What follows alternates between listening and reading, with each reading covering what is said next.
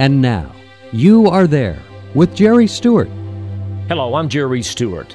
America is the most successful labor nation in the world, with literally hundreds of millions of job opportunities, and some are very unusual. Like what?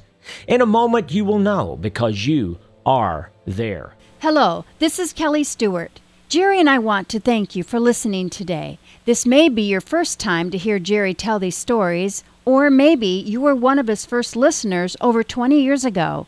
Either way, it is important to find stories about America and share these stories with others. We invite you to call our office at 817-995-4607. When you call, you can ask about today's program special offer, an offer Jerry and I have put together just for our listeners to help you and your family as we work together and pray for our America. You can also go to our website at www.jerrystewartusa.com.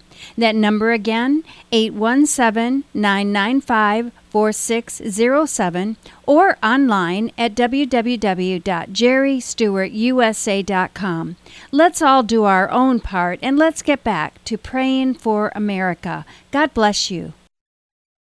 Our America has some of the most unusual jobs in the world. Like what? Well, there's dog walkers, potato chip inspectors. Here's one, knife thrower's assistant.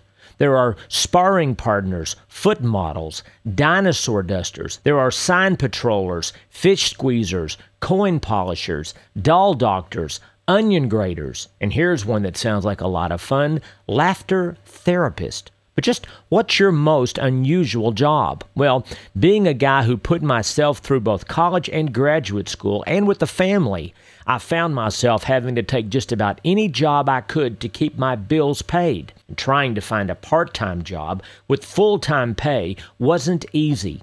So one day I got one of these wacky ideas and decided to try something that had no set hours. I tried my hand at being a peephole installer. You say, what? You know, those little peepholes you put in your front door so you can see who's there before you open the door. I installed peepholes. Well, one Saturday on my day off, I set out knocking on people's doors, asking them if they wanted a peephole installed in their door. At first, a lot of them looked at me like, what's this guy up to?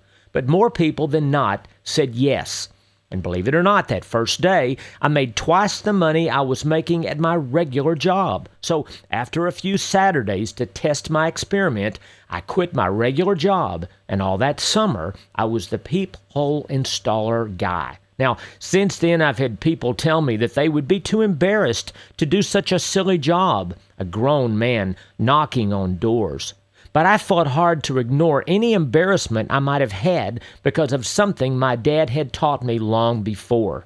He made it clear to me early on that any job which was honest and helped me support my family was an honorable job, and I never forgot that lesson. Over the years, I've had some great opportunities in my life to do things most people only dream about. I spent 9 years in Hollywood working in the late 70s and 80s as a business manager. And one of the most enjoyable associations I had was with actor-producer Michael Landon when he was producing the very popular family program Little House on the Prairie. In one episode of that show, his character Charles Ingalls fell on hard times and found himself working at cleaning up horse stalls. Now, the mean kid in town, Nellie Olson, loved to harass Charles Ingalls' daughter, Laura, and she began to remark to little Laura that her father was an embarrassment and that he smelled like horses. Well, this hurt little Laura's feelings and embarrassed her that her dad had such a lowly and smelly job.